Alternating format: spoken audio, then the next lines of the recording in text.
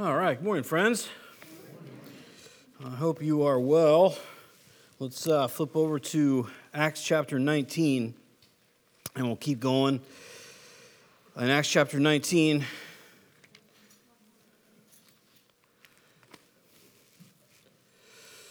all right, last week we looked at the great things that were going on there in Acts, and just noted the fact, and I think it's still important as we look at our context and the world that these guys were operating in, right?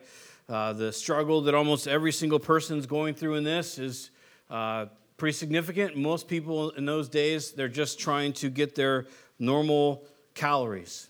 Most people don't eat enough. Most people have maybe a small little shack. And this is not like a guilt trip. We're just talking about where they're at. And so then you mix that in there with a tyrannical government of the Romans. Which was incredible. I mean, in fact, for example, in Roman society, if you were a slave owner and you committed a crime that you could be executed for, you could actually just offer up your slave and have him executed, and that would be the penalty for what you had done. You're talking about Ephesus, which at this time is about 250,000 people. Think about that for a second. It's it was noted to be the second largest city of antiquity. 250,000 people. And remember, this isn't, we consider, a lot of us probably consider our society to be over-sexualized, and that's probably rightly so, and difficulties. But you have to remember in Ephesus at this time, it's phallic symbols and embellished female statues everywhere. You go into a store, giant phallic symbol over the door. The fountains that line the streets, phallic symbols. Nudity, sex is everywhere. Am I trying to glorify that? No. Why am I bringing it up? Because remember, thousands of people are getting saved. That's really important. That God is not limited by the government. That God is not limited by the society or the culture. He's not limited by the values of the society of that culture. In fact, it seems to be the more tyrannical a government gets, the more unsatisfying in sexually and so forth that a culture gets, the more people realize the value of eternity. They realize that they're empty. They realize that what they have is not worthwhile. They realize that it's vain, that it's dust and ashes. And just to encourage us that, it doesn't matter what happens in this world as far as the gospel is concerned. It's fine to want to vote your conscience. It's fine to do all those things. We're not minimizing that. But what's more important than saving the Oval Office or something like that is the fact that the gospel is still going out, and any person that wants to have a part in being involved in God's work, it's wide open doors. And that's what we saw with Paul. Now, we read this story, and it's probably shouldn't be humorous, but maybe in a dark humor type of way. It's kind of a funny story. You have the 7 sons of Sceva, if you recall, and they are professional exorcists, evidently. And they go to this person's house who is demon-possessed, and they try to do an exorcism, and so they stand over, around, or however it worked out, this person, and they say, in the name of Jesus, whom Paul preaches, come out of this man. And so the demon that's inside of him, that's not funny, but the demon that's inside of him basically says, hey, you know what? I recognize Jesus, and I know who he is, and I recognize Paul's name, and I know who he is. He goes, but I have no idea who you guys are. And then this demon-possessed person gains this supernatural strength, and he whoops these 7 people. And it says that he strips them bare, and he throws them out into the street. And so now you have these 7 naked dudes out in the street, out in front of somebody's house, and however that went down. And the rumor begins to spread. And it says that the whole city heard about the incident, and that the name of Jesus began to be extolled. And the word extolled there, it means that it began to be made bigger, that people began to understand who he is. And it says, and people began to fear his name. And the word there being phobos, which probably sounds familiar. It's where we get our word phobia from. It's the idea of a terror. And so it's not saying that everybody in Ephesus got saved. What it's saying is there's this event that takes place, and all of a sudden, this wildly idolatrous, over-sexualized, government-dominated nation begins to fear the name of Jesus and to recognize the power that's in this name. Maybe not that they're all saying, I want Jesus to forgive my sins or something like that, but they're beginning to recognize that name and they're beginning to understand who he is and the power he possesses. And that's where we're going to pick up here, because I want to talk about a subject that I think is a little bit, I don't know, not debatable, but I think worth kind of exploring more. And that is, how does the Word of God flourish? How does it flourish? What is the Word of God? What does it do? What does it mean that there is victory here? And so we can apply that to our own lives. So in Acts chapter 19, and in verse 17, he says, and this became known, this is the event with the 7 sons, and this became known to all the residents of Ephesus, both Jews and Greeks, and fear fell upon them all. And the name of the Lord Jesus was extolled, and many of those who were now believers came confessing and divulging their practices. And a number of those who had practiced magic arts brought their books together and burned them in the sight of all. And they counted the value of them and found it came to 50,000 pieces of silver. So the word of the Lord continued to increase and prevail mightily. Now, I know we read this and kind of ran over it a little bit at the end of our time last week, but I really want to focus on this idea that the word prevailed mightily. So if we back up there and we consider what we read, and I think this is important, not to excuse or endorse sin, but to understand the power of salvation. Many who were believers, these are believers, and they were believers that were practicing idolatrous magic. So they were believers, but they were also involved in idolatry. And for many of us, that doesn't compute, that can't be. But it's important to understand what the cross did in our hearts and did for us. See, when Jesus went to the cross, we're told that he paid for the penalty of our sin. See, that's what the blood was. It was a picture. Just as a father would bring his family, or a single mother would bring her family, or just as in the old covenant, you would bring that sheep, and you would slay that sheep in front of or that goat, or even a bull, depending on the offering, in front of the priest. And the priest, you as a dad, or whoever's the head of the household at that point, they hold the animal and tied to the altar, and the priest takes that dagger and slices the throat of that animal in front of the whole family.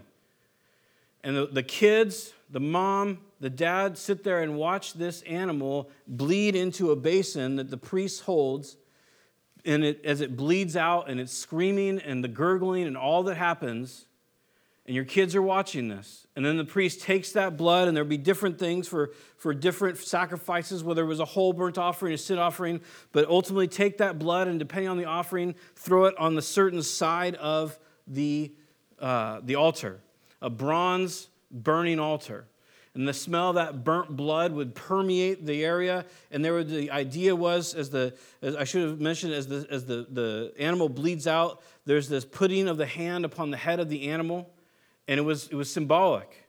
My sin transfers to this animal, and this animal pays the penalty for my sin. So every kid from 0 years old and up, for their entire life, saw this graphic, radical picture of what their sin cost, that it cost death. And then when Christ went to the cross, when he bled out, when he was slain for our sin, it's the same thing, only not in allegory or metaphor, not in symbolism, but in actuality, that his blood was shed on our behalf. And that by him shedding his blood, as John calls him, the Lamb of God, that our sin was taken from us and forgiven. And so the idea is that he truly paid for sin.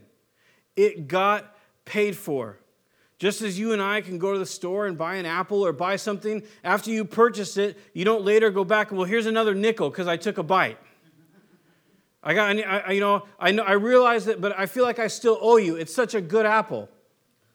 I want to pay you more. No, it's yours. And so it is the gift of salvation that he paid for our salvation, that brutal scene was not to be a scene of guilt or shame for us, but a scene of rejoicing and joy and peace, because he finally paid once and for all for sin. It didn't cover it. The Old Testament says that sin was blotted out by the blood of bulls and goats, meaning blood was smeared over it. But he actually took it away and forgave it.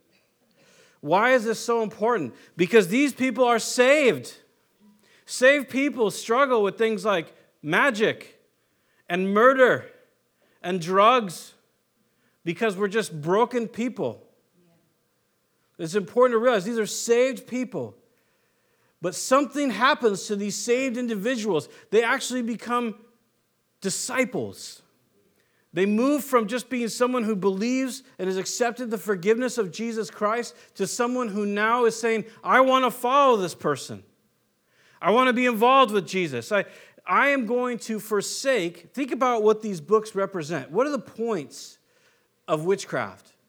Power over my environment, over other people. Comfort through power. Power gives us comfort, doesn't it? Isn't it comforting when the bank account's full? It's a lot more comforting than when it's in the negative.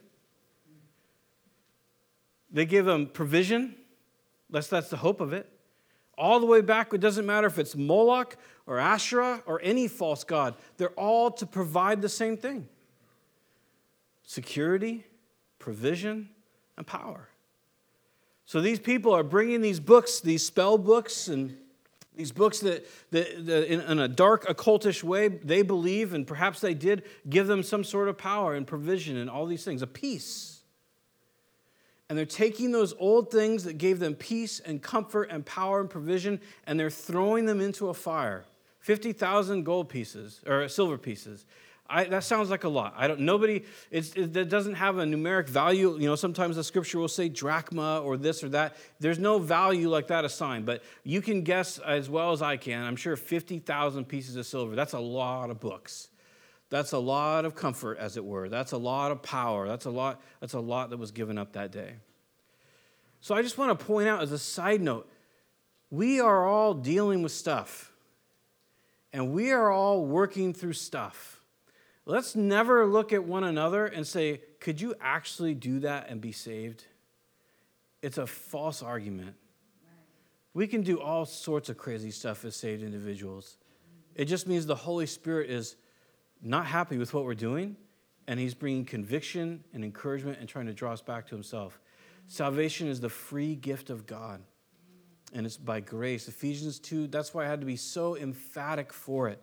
Ephesians chapter 2, that we've been saved by grace, God's favor, saved by grace through faith. Our faith, when we said, yes, I trust you, Jesus, and I need your forgiveness, then his favor saved us. That's how we got saved. And that's why he goes on to say, it's not of works, lest any man should boast. It's not baptism. It's not the King James Bible. It's not practicing witchcraft. It's not tithing. It's not speaking in tongues. It's not anything else. If it were the slightest work, if we got saved by grace through faith and then we continued to be saved by going to church, man, we just boast in how much we go to church. Isn't it? God knows us so well. He says, you know what? I couldn't have ever made it out of works. If there was any work that you had to do, you'd boast in it. He knows us. If it was you get saved by grace and then not cutting your hair, we'd all be like, look how long my hair is. Check out how saved I am. I take vitamins to make it grow more because I'm that much more saved. You know, if it was any other thing, we would boast in that. And we'd say, look at everybody. No, it's by grace. Strictly because he favors you. He loves you. He cares about you. Christ went to Calvary because he wants fellowship with you. So these people have discovered something. They've discovered that there's actually a life with Christ that goes beyond forgiveness, and they've discovered that Christ can be my provision, that he can be my comfort, that he can be all that I need him to be. He's everything to me. And the commentary that the scripture gives us on that, and I think it's worth noting the flow of this, that these things occur, and then the commentary is this: so, or because, the word of God continued to increase and prevail mightily. So how does the word of God prevail mightily? What's happening here in Ephesus? Is what happens here in Ephesus happening in my life? Is it happening in my church? Is it happening in my community? Are these things going on? Now, the church and the community will always be a reflection of what's happening to us personally. Does that make sense? If we are not personally being renewed, there's not going to be a lot of renewal in the community, other than other people that are experiencing renewal and then moving forward in that. Does that make sense? So the question becomes, and I think it's worthwhile, and this is where, number one, what is the Word of God? What is it? Remember, they have no Bible. Their Bible is not coming. The Bible is not going to come into existence for like 300 more years.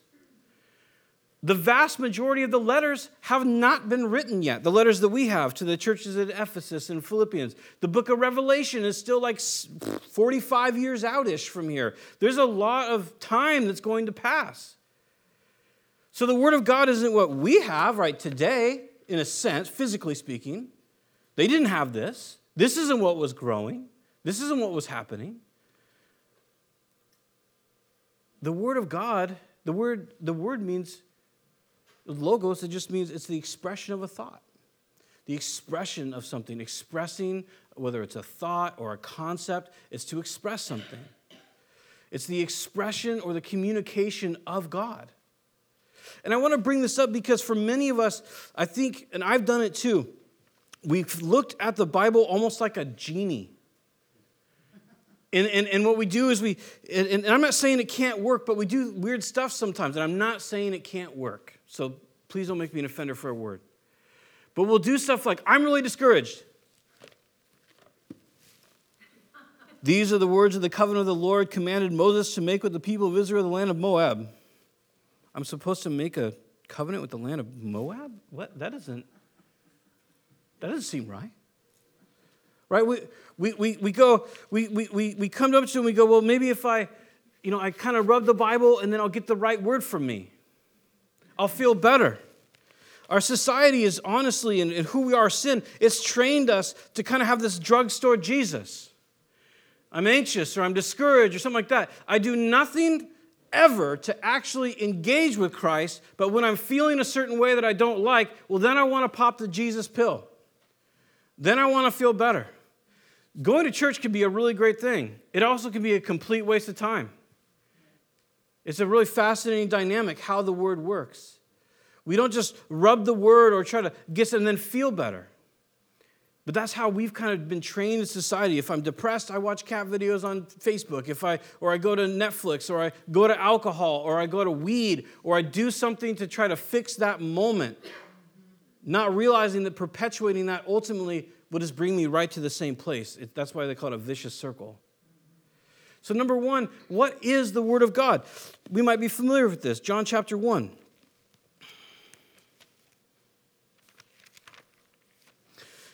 If it's not, and I want to draw also a little bit of a parallel here. Well, I don't want to get ahead of myself. In John chapter 1 and verse 1, in the beginning was the Word, and the Word was with God, and the Word was God. Same word, logos. In the beginning was the expression of thought, or the expression of the thought. And the Word was with God, and the Word was God. And He was in the beginning with God. All things were made through Him, and without Him was not anything made that was made. And in Him was life, and the life was the light of men. And the light shines in the darkness, and the darkness has not overcome it. Jump down to verse 14. And the Word became flesh and dwelt among us. And we have seen His glory as of the only Son of the Father, full of grace and truth. And it goes on, but we'll stop there. You see, when the Word of God prevails, or what the Word of God is, it's the communication of Jesus. And I'm not trying to sound like mysterious, like, ooh, that's incredible. No, it literally is God communicating to us who He is, His will, and what He's done to accomplish that will. The fact that He loves us. Other people have said it, and it's true. It's a giant love letter. That's what we have today. An expression of who God is and what he has for us and what he wants for us. And it's important to understand that, like, for example, to the Pharisees, Jesus told the Pharisees, he says, you search the scriptures, for in them you think you have eternal life.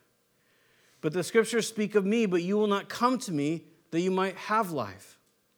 See, the Bible in itself, just roll with me here, don't check me out yet.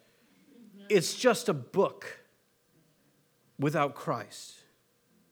That's all it is. It's important because it speaks about the Lord of glory. That's why it's important. There's nothing sacred about India paper. It smells good, but there's nothing sacred about it. There's nothing sacred about red little ribbons that you can put in it. It's important because it leads us to Him, our Creator, the lover of our souls, the one who has great things for us. So when we treat it like a genie, when we treat it just like, oh, I just need a Jesus pill pick-me-up, we really circumvent and ignore what God ultimately has for us. It's like trying to get all the healing in the world without involving ourselves in any of the treatment. Does that make sense? It's like trying to be a healthy person and never doing anything to take a step forward, except for taking diet pills or something, which we know is not good. So if God is trying to express Himself, then it must mean that He wants us to know Him. And the same sentiment is related to in Hebrews chapter 1.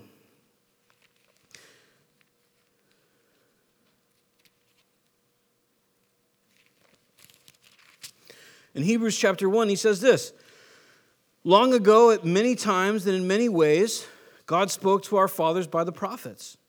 But in these last days, He's spoken to us by His Son, whom He appointed the heir of all things, through whom also He created the world. He is the radiance of the glory of God and the exact imprint of His nature, and He upholds the universe by the word of His power.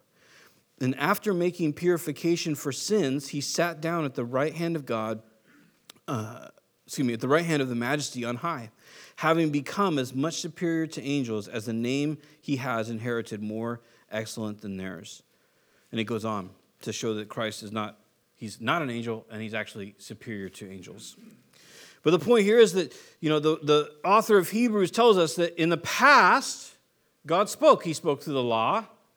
Right? You can see the heart of God through the law. Not just the sacrificial system, but my favorite laws are things like, and this might seem a little weird, I love the law that says, hey, if someone pukes in a wooden or a clay bucket, you have to throw it away. That's in Levitical law. Why? Because nobody knows what bacteria is.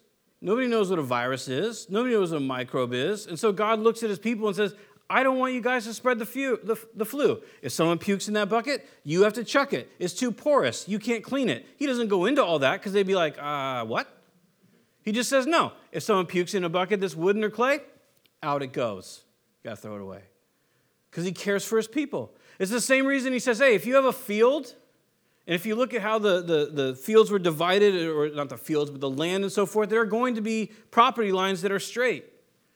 And He says, if you have a field and you harvest it, you're not allowed to harvest the corners. He says, that's for poor people to get.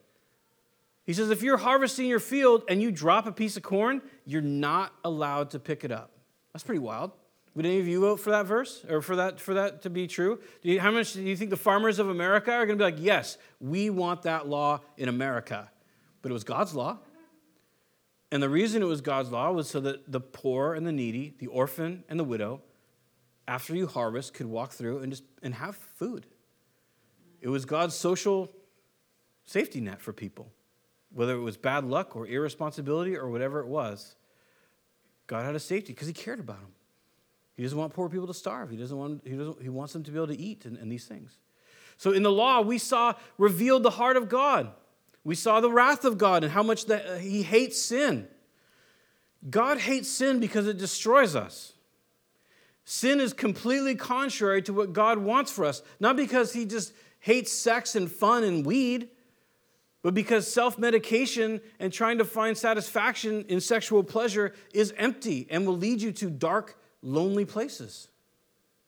That's why He hates those things. It's not that He just created them and goes, watch this, I'm going to deny my people fun. That's crazy. But we act like that sometimes. That God, you just don't know what's fulfilling and what's fun. Everything you say no to is just the best. We're weird that way. He hates sin because it destroys us. So he spoke to us through the prophets, all sorts of weird ways. Isaiah lays on his side nude in front of a city for, I can't remember, like a year or something like that. Ezekiel ends up making his weird bread over human poo, and then Ezekiel's like, oh, God, please, can I not do that? And God goes, you know what, you're right. You can make it over cow poo. Why? These demonstrations of what his people were doing, what was going on. He's demonstrating these stark realities of what was happening. He communicated to us through his prophets. It's not just negative. You have Isaiah 53, that the Messiah will come, that he'll suffer. Isn't it interesting that that's one of the majorly rejected prophecies then and now by the Jews? The suffering Savior. We're just not into suffering at all. So he communicated in past times in all these different ways. But he says this, now he has communicated, or he says this, spoken to us by his Son. That literally reads, spoken to us by the person of Son, or by Son. And he is the exact radiance of his glory. In other words, when you look at Christ, he radiates the weightiness or the illumination, how you'd like to think of glory. It literally translates, or the idea is weightiness. He emanates that of God, of the Father. Everything the Father ever wanted to say to us, he portrayed in Christ. Because Christ is God incarnate. It's God the Son. So when we look at Jesus, now we can't look at Jesus, right? We don't see Jesus. Maybe you've had a dream or perhaps a vision, but for the most part, we see him here. We see him in his word. But there again, his word is only to draw us to himself. Now we have this word and it's very reliable. And I want to make a point here. This is important. His word is reliable. And we can trust his word, and it's how we see Christ through his word. And we would say, I don't know if you would say, I would say, I don't want to speak for you, that in its original forms, that the scripture is inerrant. There's no errors in it. But we have to acknowledge that what we have in our English today is very reliable, but it's not inerrant.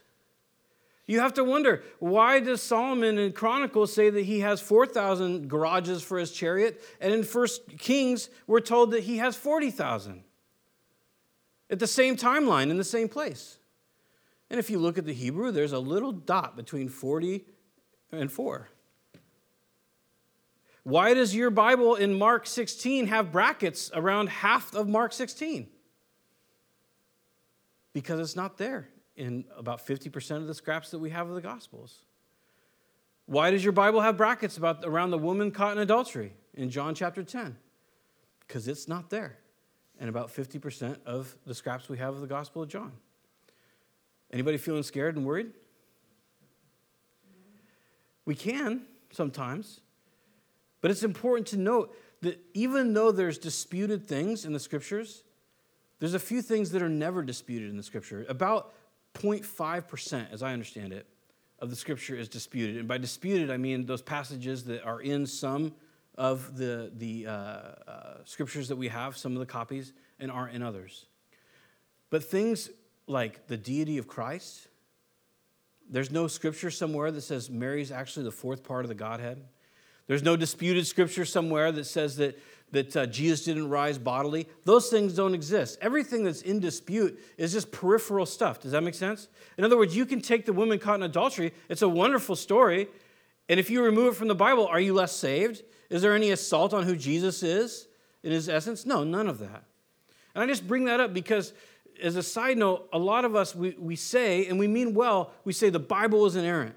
But just be careful, because if you say something like that to someone who has a lot of biblical training, they will wreck you in a conversation. Because there's discrepancies. But there's no discrepancies that like somehow we have to worry about or that dispute the tenets of the faith. There's a great book. I actually brought it up here. I have I don't. The church has a bunch of these. It's Can We Still Believe the Bible? Spoiler alert, answer is yes. But it's a great book. It's written by Craig Blomberg. it is not nighttime reading. It's like 2 cups of coffee with your glasses on and a journal out kind of reading. But Craig Blomberg, he was on the board that translated the ESV, and he was on the board that translated the NIV. He's from Denver Seminary. He's like their New Testament grand poobah. And he's a really cool guy. I actually emailed him one time, and he got back to me in like 5 minutes about a question. So he's apparently likes nobodies. But all that to say is, we have, if you want to read a book about it, the Scripture is trustworthy. But to illustrate the point, the Scripture points us to Christ, who is inerrant, who never makes mistakes, who's never let us down. So we have the Scripture, we read the Scripture, we love the Scripture. So what's the point? Why do I bring all that up? Because the Scripture, Jesus gave us a really excellent way that the Scripture works. It's called the sower and the seed. You may be familiar with that. Because the sower sows the same seed, right? But the seed falls on different grounds. In other words, it's not the seed that determines the amount of fruit. Isn't that interesting? Because a lot of times when we take the genie approach to the Bible, we think the Bible controls how much fruit I have in my life. It does not. Our hearts do. And this is a very important distinction. Because if we take the genie approach, and maybe you've said this, or maybe you heard people say this. You know what? I tried Jesus and it didn't work. Or I'm going through something in my life, and you know what? The Bible doesn't work. Or something to the effect of, I asked and I wanted something from God, and He didn't do it. He didn't work on my behalf. And typically what it boils down to when you interview these people, and here's the thing, I'm not trying to minimize someone's bad experiences. I'm not trying to say that people don't get victimized. I'm not even saying that there aren't times in our lives where God is silent. I mean, for crying out loud, in Psalm 13, David's like, answer me lest I sleep the sleep of death. You're like, whoa, okay. But so there are times in our lives where, emotions and difficulties and all those things, they happen. But this idea that somehow the Bible, God's Word, failed us, it is a lie from hell. And a lot of times, I'm not speaking to every situation or your situations, but a lot of times when you begin to ask questions and someone says, I read the Bible and it doesn't matter. It doesn't help. It doesn't fix anything.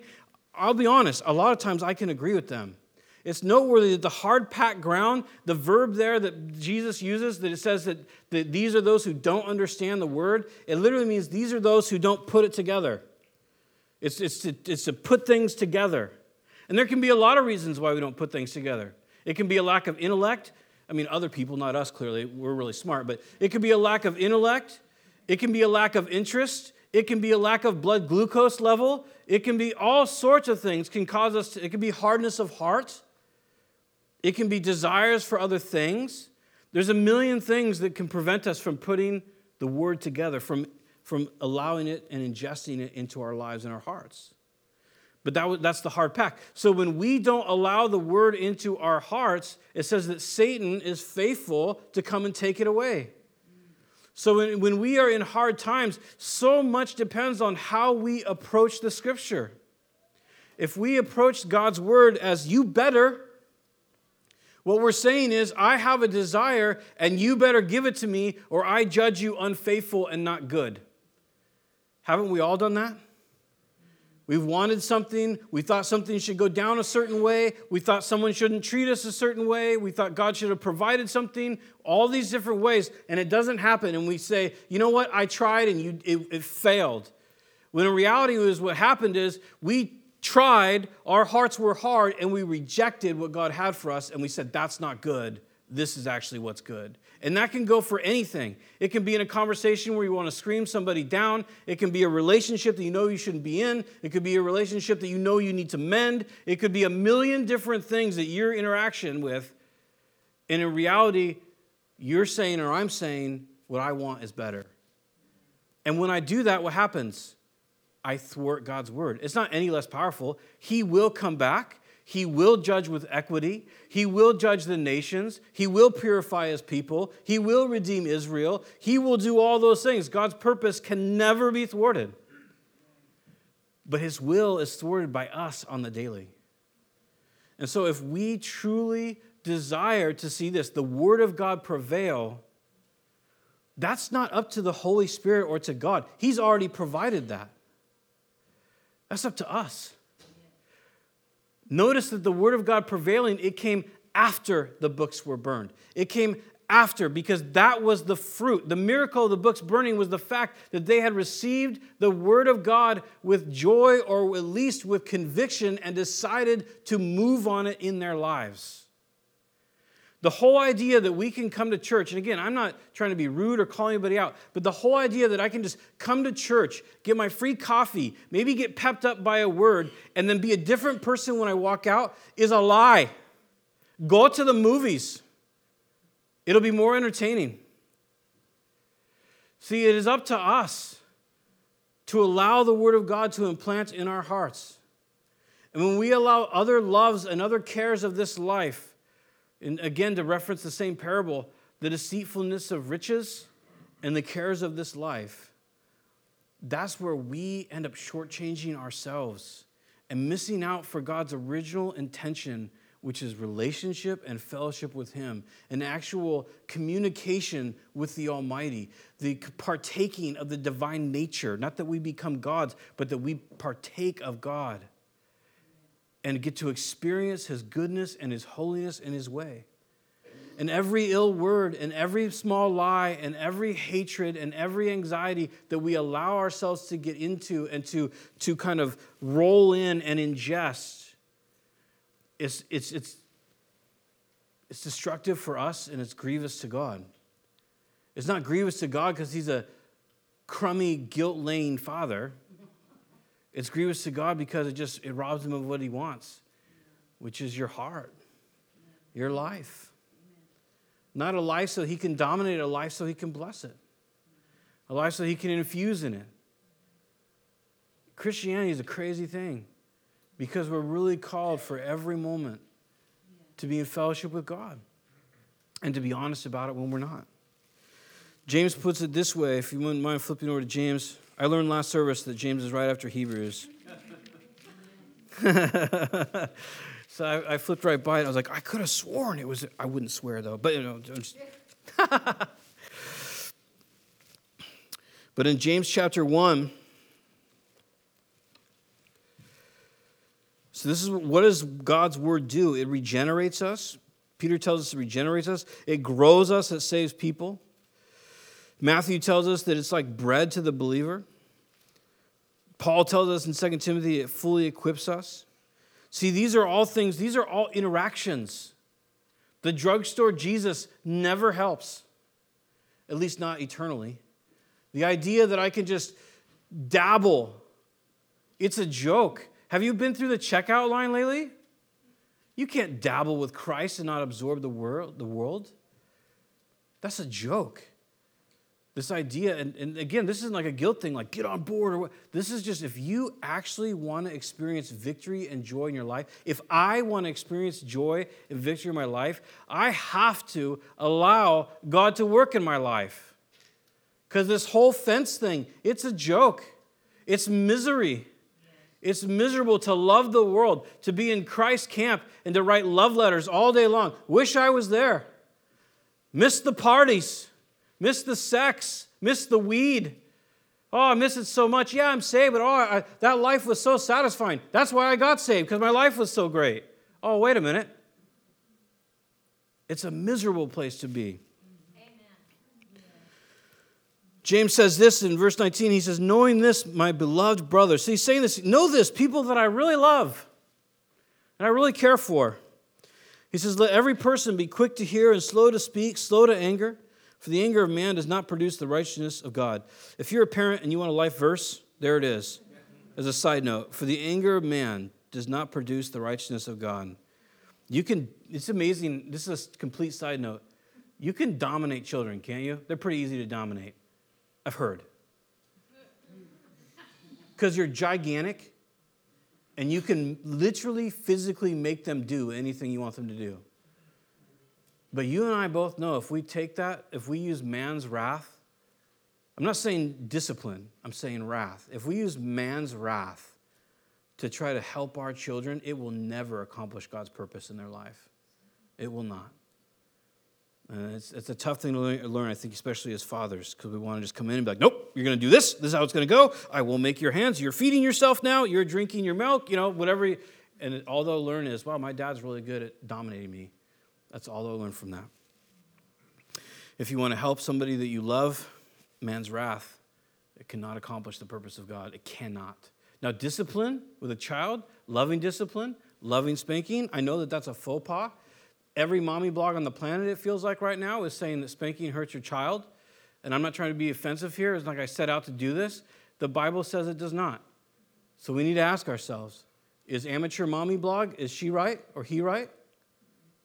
Or is the word right? Because lovingly disciplining our children, caring for them, praying with them afterwards, explaining to them that you love them too much to just let them do what they want to do. Whatever it is.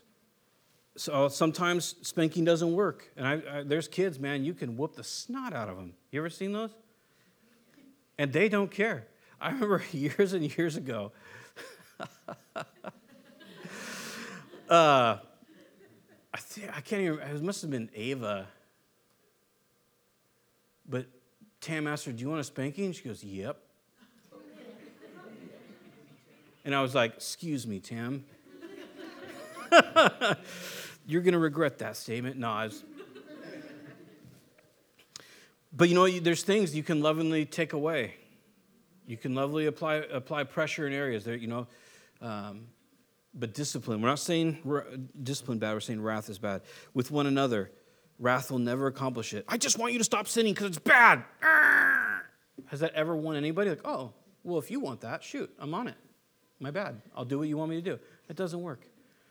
Anyway, so James here, moving on, letting the word of God work in our heart. Therefore, put away all filthiness and rampant wickedness and receive with meekness the implanted word, which is able to save your soul. So James says, look, you have to do away with this filthiness and wickedness. Well, let's be honest.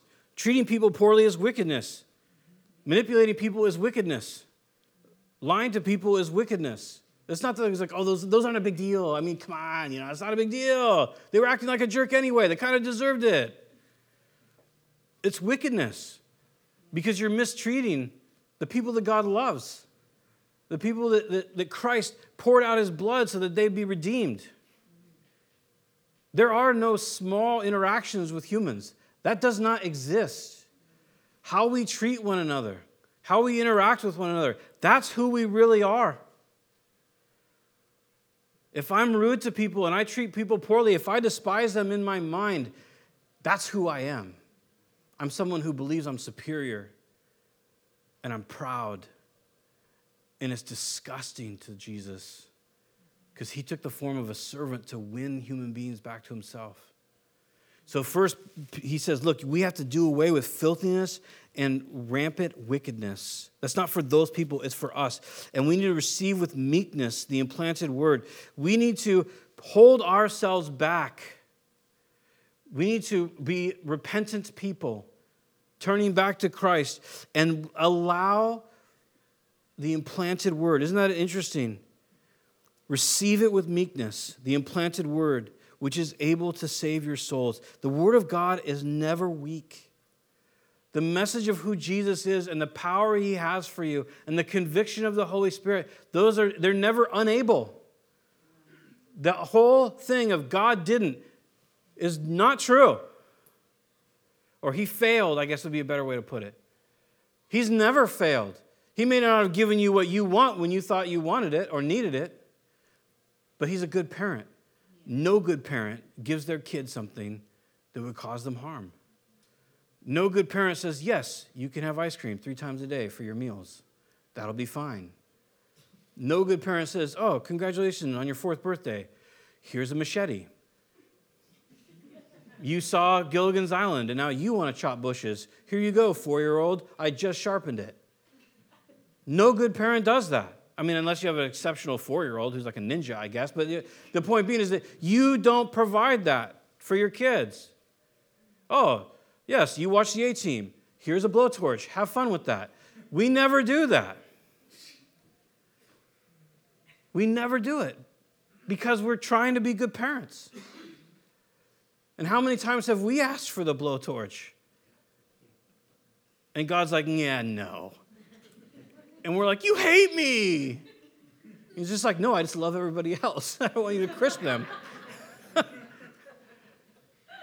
He's good. He's never failed. It's never happened.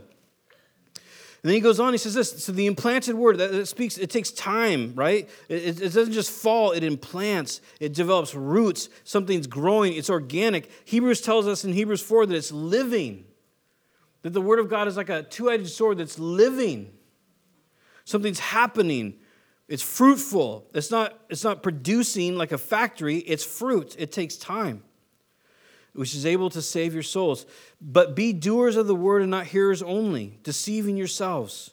If anyone is a hearer of the word and not a doer, he is like a man who looks intently at his natural face in a mirror, for he looks at himself and goes away and at once forgets what he was like. But the one who looks into the perfect law, the law of liberty, and perseveres, being no hearer who forgets, but a doer who acts, he will be blessed in his doing. This is not a legalistic verse. This is not saying that if you do stuff for God, he will love you more and then he will bless you. That is not a true statement. That's never true. That's always legalism. God loves you as much today as he will always love you, and there is nothing you can do, good or bad, to move the love-o-meter or something like that. He loves you. He sent his son for you. What you're doing and how you live and how I live is determining the amount of relationship that we allow God to have with us. That's what's happening right now in this life. That's what's at stake here.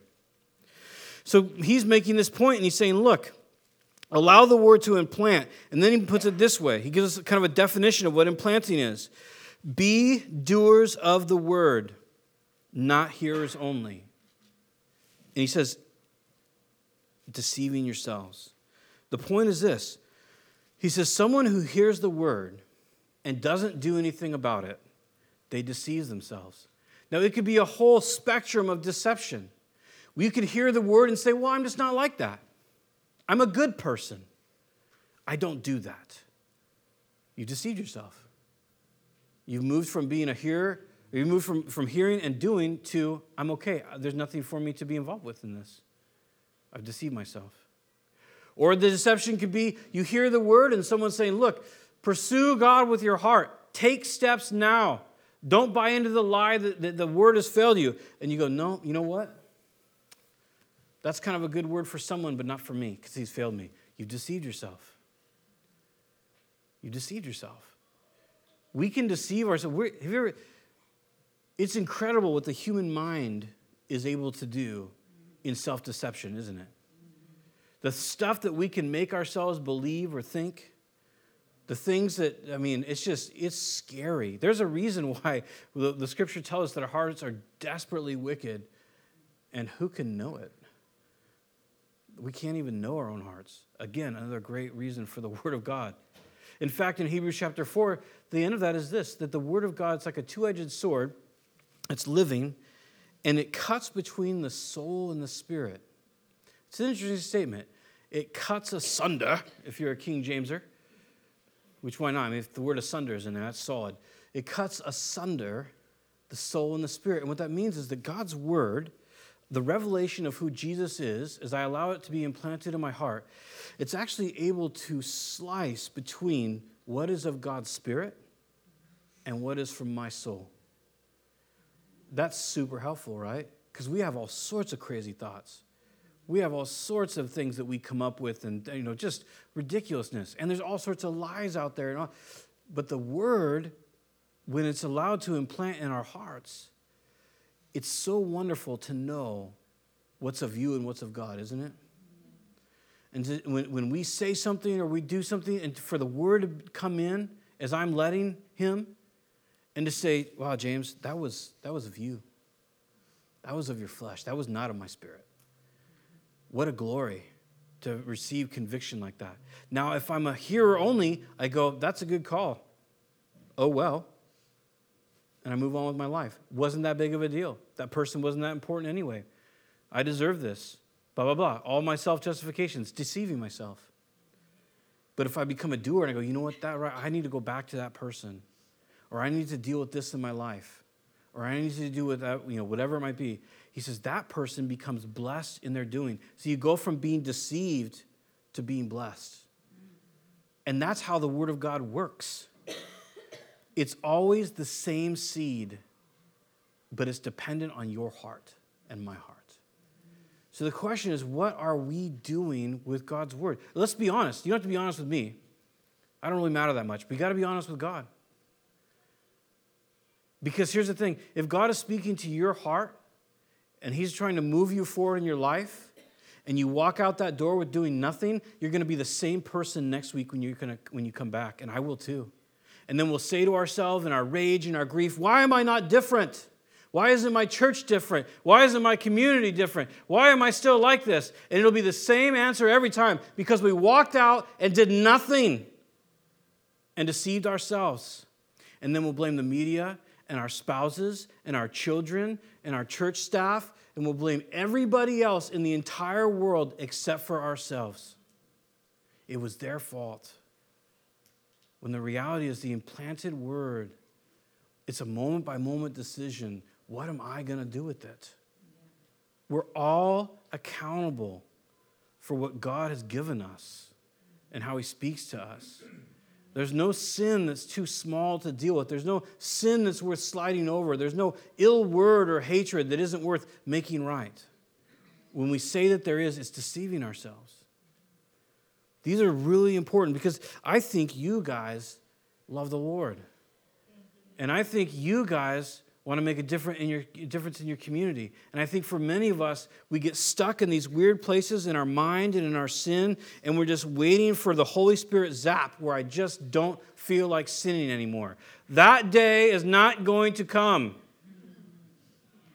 Yes, there is deliverance in some areas sometimes, but guess what? You will most likely struggle with sin until you die, just as I will. So it's a day-by-day appropriation. And so the image he gives, he says, look, if you are a doer, if you're, a listener and not a doer, it's just like if you go into the mirror in the morning. I don't know what your shower is like, but like when we take a shower at our house, the whole thing just steams up like crazy. And so like a lot of times, I take my shower usually around 6 o'clock on Sunday morning, and so then I have to like get dressed and then open the door and let all the steam go out. And so I can see myself in the mirror, and I get dressed, whatever, and then I go out. But if I forget to come back in and comb my hair, then it's all messy. So the point is that when you're a listener and not a doer, you're somebody who comes up, you approach a mirror, you go, oh, well, okay, yeah, I need to fix a few things, and then you leave and you never fix those things. And so you're just a hearer, you're not a doer of it. That's the point, that you forget what you look like when you leave the mirror. You forget, I have to fix my hair, or I have to, whatever, get that booger out of my nose, whatever it might be. You just forget that, and then you go on your merry way, and everybody else around you can see what's going down, but we just go, I forgot. I don't even know. That's what he's saying. And then he goes on, he says, verse 26, if anyone thinks he is religious, this is a hard word right here. If anyone thinks he is religious and does not bridle his tongue, but deceives his heart, this person is worthless. The reason I harp on how we treat one another so much is because it's the core issue. It's the teller of who we really are. And it's the teller of what's in our hearts. Fornication, drugs, whatever, they are what they are, and they're bad, and they're going to destroy us. But the litmus test of who I really am is, what are my words like? What do I say to people? What are my words like in my head? What do I think about people? Do I give them the benefit of the doubt? Do I care about them? And he makes this point. This is crazy. So when he uses the word religion, the idea is just kind of like your systematic theology, what you believe about Christ. Does that make sense? Because a lot of times we use the word religion in kind of a negative sense. The dead religion. He's using in the sense of like what you believe about Christ, your beliefs. So if anyone thinks he is religious, so if you think you're faithful to what Christ, or if I think I'm faithful to what Christ has called me to, and I don't bridle my tongue. What's a bridle? You guys know what a bridle is? It's that big metal thing that you stick in a horse. It's got the little bit on there that they can play with their tongue, so they'll kind of chill out a little bit. So if you don't pull the old reins, on your tongue, this is crazy. He says, you deceive yourself. You're deceived in your heart, in your innermost being. You're deceived. I'm deceived. If I trash talk, I'm deceived about how in tune I actually am with Christ. This is sobering. Because he goes on to say, the person's religion is worthless. Doesn't say the person is worthless. Doesn't say the person is unsaved. It says that what you believe to be acting upon your life is of no value to you. It's hardpack, or it's stony, or it's thorny. It's not allowing the word to produce fruit. So for us, for Christians, for people that are just broken and trying to figure out life and just trying to sometimes please God and sometimes we please ourselves even though we don't want to, people that are deceived, trying not to be deceived, we're hot messes. It's who we are. And that's okay. God saved hot messes. He's still saving hot messes. But the reality is that for you and I, in today, in this very moment, we can let the Word of God prevail in our hearts and our lives. You know, the good ground, it says it's the honest, it says it's the good and the beautiful heart, is what it translates to out in English. But the idea is it's the honest heart and the heart of good quality. In other words, it's the heart that is honest with itself and with God, and the heart that it's quality, not like one heart is better than another, spiritually speaking, but the idea it's of good, how to put it, it's open, it's soft, it's of good quality. See, so fruit isn't from being super Christian. It's not from having the Bible memorized from one side to the other. Oh, well, I guess that would be cool. It's from a heart that is honest and receptive to the Word of God and then acts upon it. So the cool thing is, and maybe this is for someone, maybe it's not, but if you're in a place where you said the Word doesn't work, lovingly, respectfully, you're wrong. With all the respect in the world. I'm not minimizing maybe what you've gone through or what you're going through, but you're wrong.